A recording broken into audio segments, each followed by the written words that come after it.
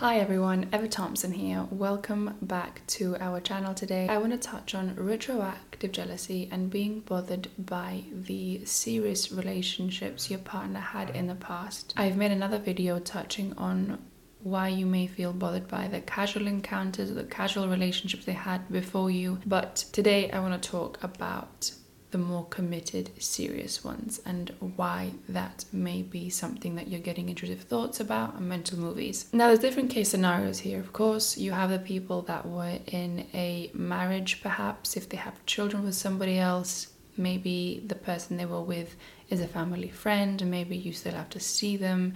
Maybe your partner still has to come into contact with their ex for one reason or another. And it's really up to you to establish if this is done in a way that you are comfortable with. So has your partner given you a reason to feel uncomfortable, to feel like you're the second choice, to feel like they are putting this other person before you? Do you have doubts in your mind about their relationship? You know, do you feel there's a connection there? Do you feel like basically you're not their first choice is what I'm trying to say. So that's something that we need to talk about before we go into why this might be attached to your own insecurities or your own experiences before them. Have they given you a reason to feel this way? Ask yourself. And does this person really need to still be in their life? So ask yourself, first and foremost, has my partner given me a reason to feel this way?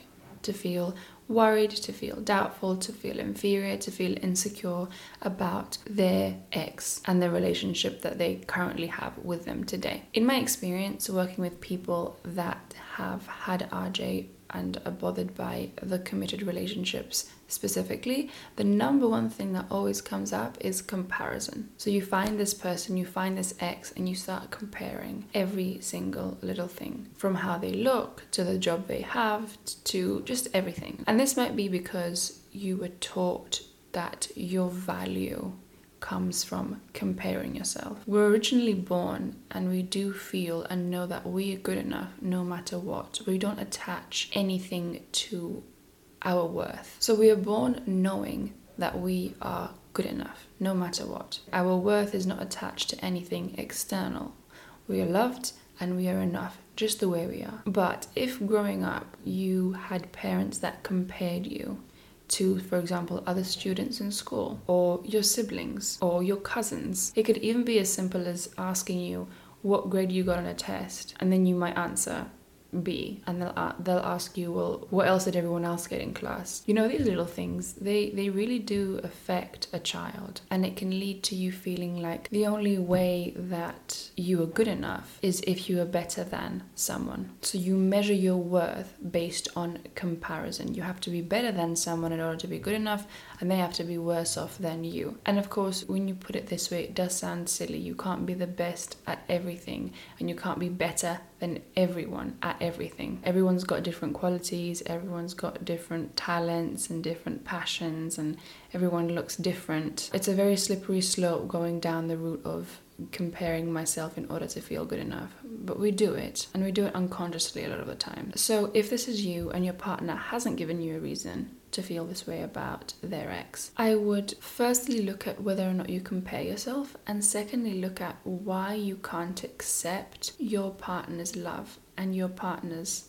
reassurance when it's given to you. So what I see happen very often is that about 90% of the people that I talk to that struggle with RJ are in a relationship with someone that is not toxic, does love them, does want to be with them, does think the world of them, do not care about their past anymore, and they're committed to the RJ sufferer. But for some reason, and it depends on the individual, the RJ sufferer cannot accept their reality. They can't accept that they're in a relationship with someone that loves them, that cares about them, that wants to be with them. They can't fathom how that compared to everyone else that their partner has been with in the past, they actually prefer them, they have chosen them. And I know, feeling like a second choice is a whole other topic that I've addressed in a different video, but this is often what I see is the sufferer not being able to accept their own reality. So this is where I would urge you to look within yourself for any sort of insecurities and limiting unconscious beliefs that maybe you adopted before you even knew your partner. We adopt many of our limiting unconscious beliefs in our childhood and in our teenage years. So any sort of beliefs regarding feeling good enough, or feeling special enough, or feeling lovable enough,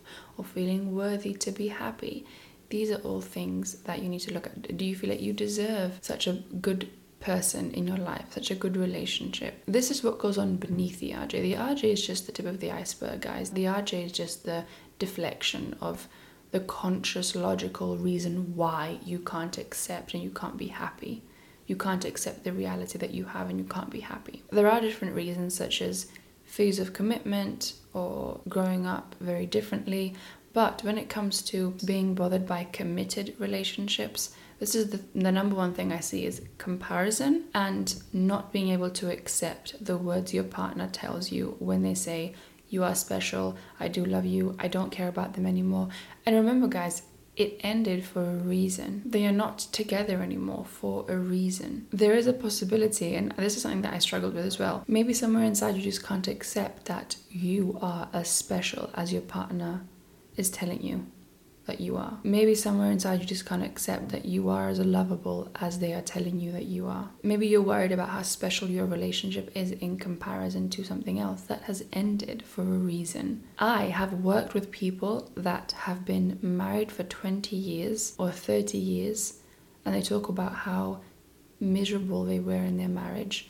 And now they're in their 40s or in their 50s and they have met someone that they consider the love of their life. I've seen it happen. And they have RJ with the love of their life, the person they met all those years after. And they say, I've never felt this way. I'm so happy with them. And I have RJ, even though I was married for 10 years, 20 years, 30 years. So just because they may have been with them for longer than you doesn't mean it was more special. Doesn't mean they love you less. Doesn't mean that you're not important to them. You're not the most important to them. And especially if they're giving you words of affirmation and they're telling you this every day, that you are special, you do matter to me, I don't care about them anymore, and you're not able to accept it, I would look at the beliefs you have about yourself and the kind of partner that you are. Because at the end of the day, if you know what you bring to the table as a partner and as an individual, and you're proud of that, you know that you're a great partner, you know what you have to offer, you wouldn't be so worried about their past. Because even if they were to cheat, even if they were to do you wrong, it's their loss. That's the level of confidence that I would urge you to get to. I know what I bring to the table, I know that I am a great partner, I know all my qualities, I know my weaknesses, and you know what? If they do me wrong, it's their loss. That's the level of confidence you want to get to. And you start by questioning the negative beliefs you have about yourself and the negative unconscious conclusions that you've come to about yourself, what you deserve, and your life when you were probably a lot younger. So guys, I hope this video helped you. Let me know what other reasons you think RJ sufferers struggle with committed relationships that their partner has had in their past specifically. I'd be really, really interested to find out, and I will see you next time. Take care.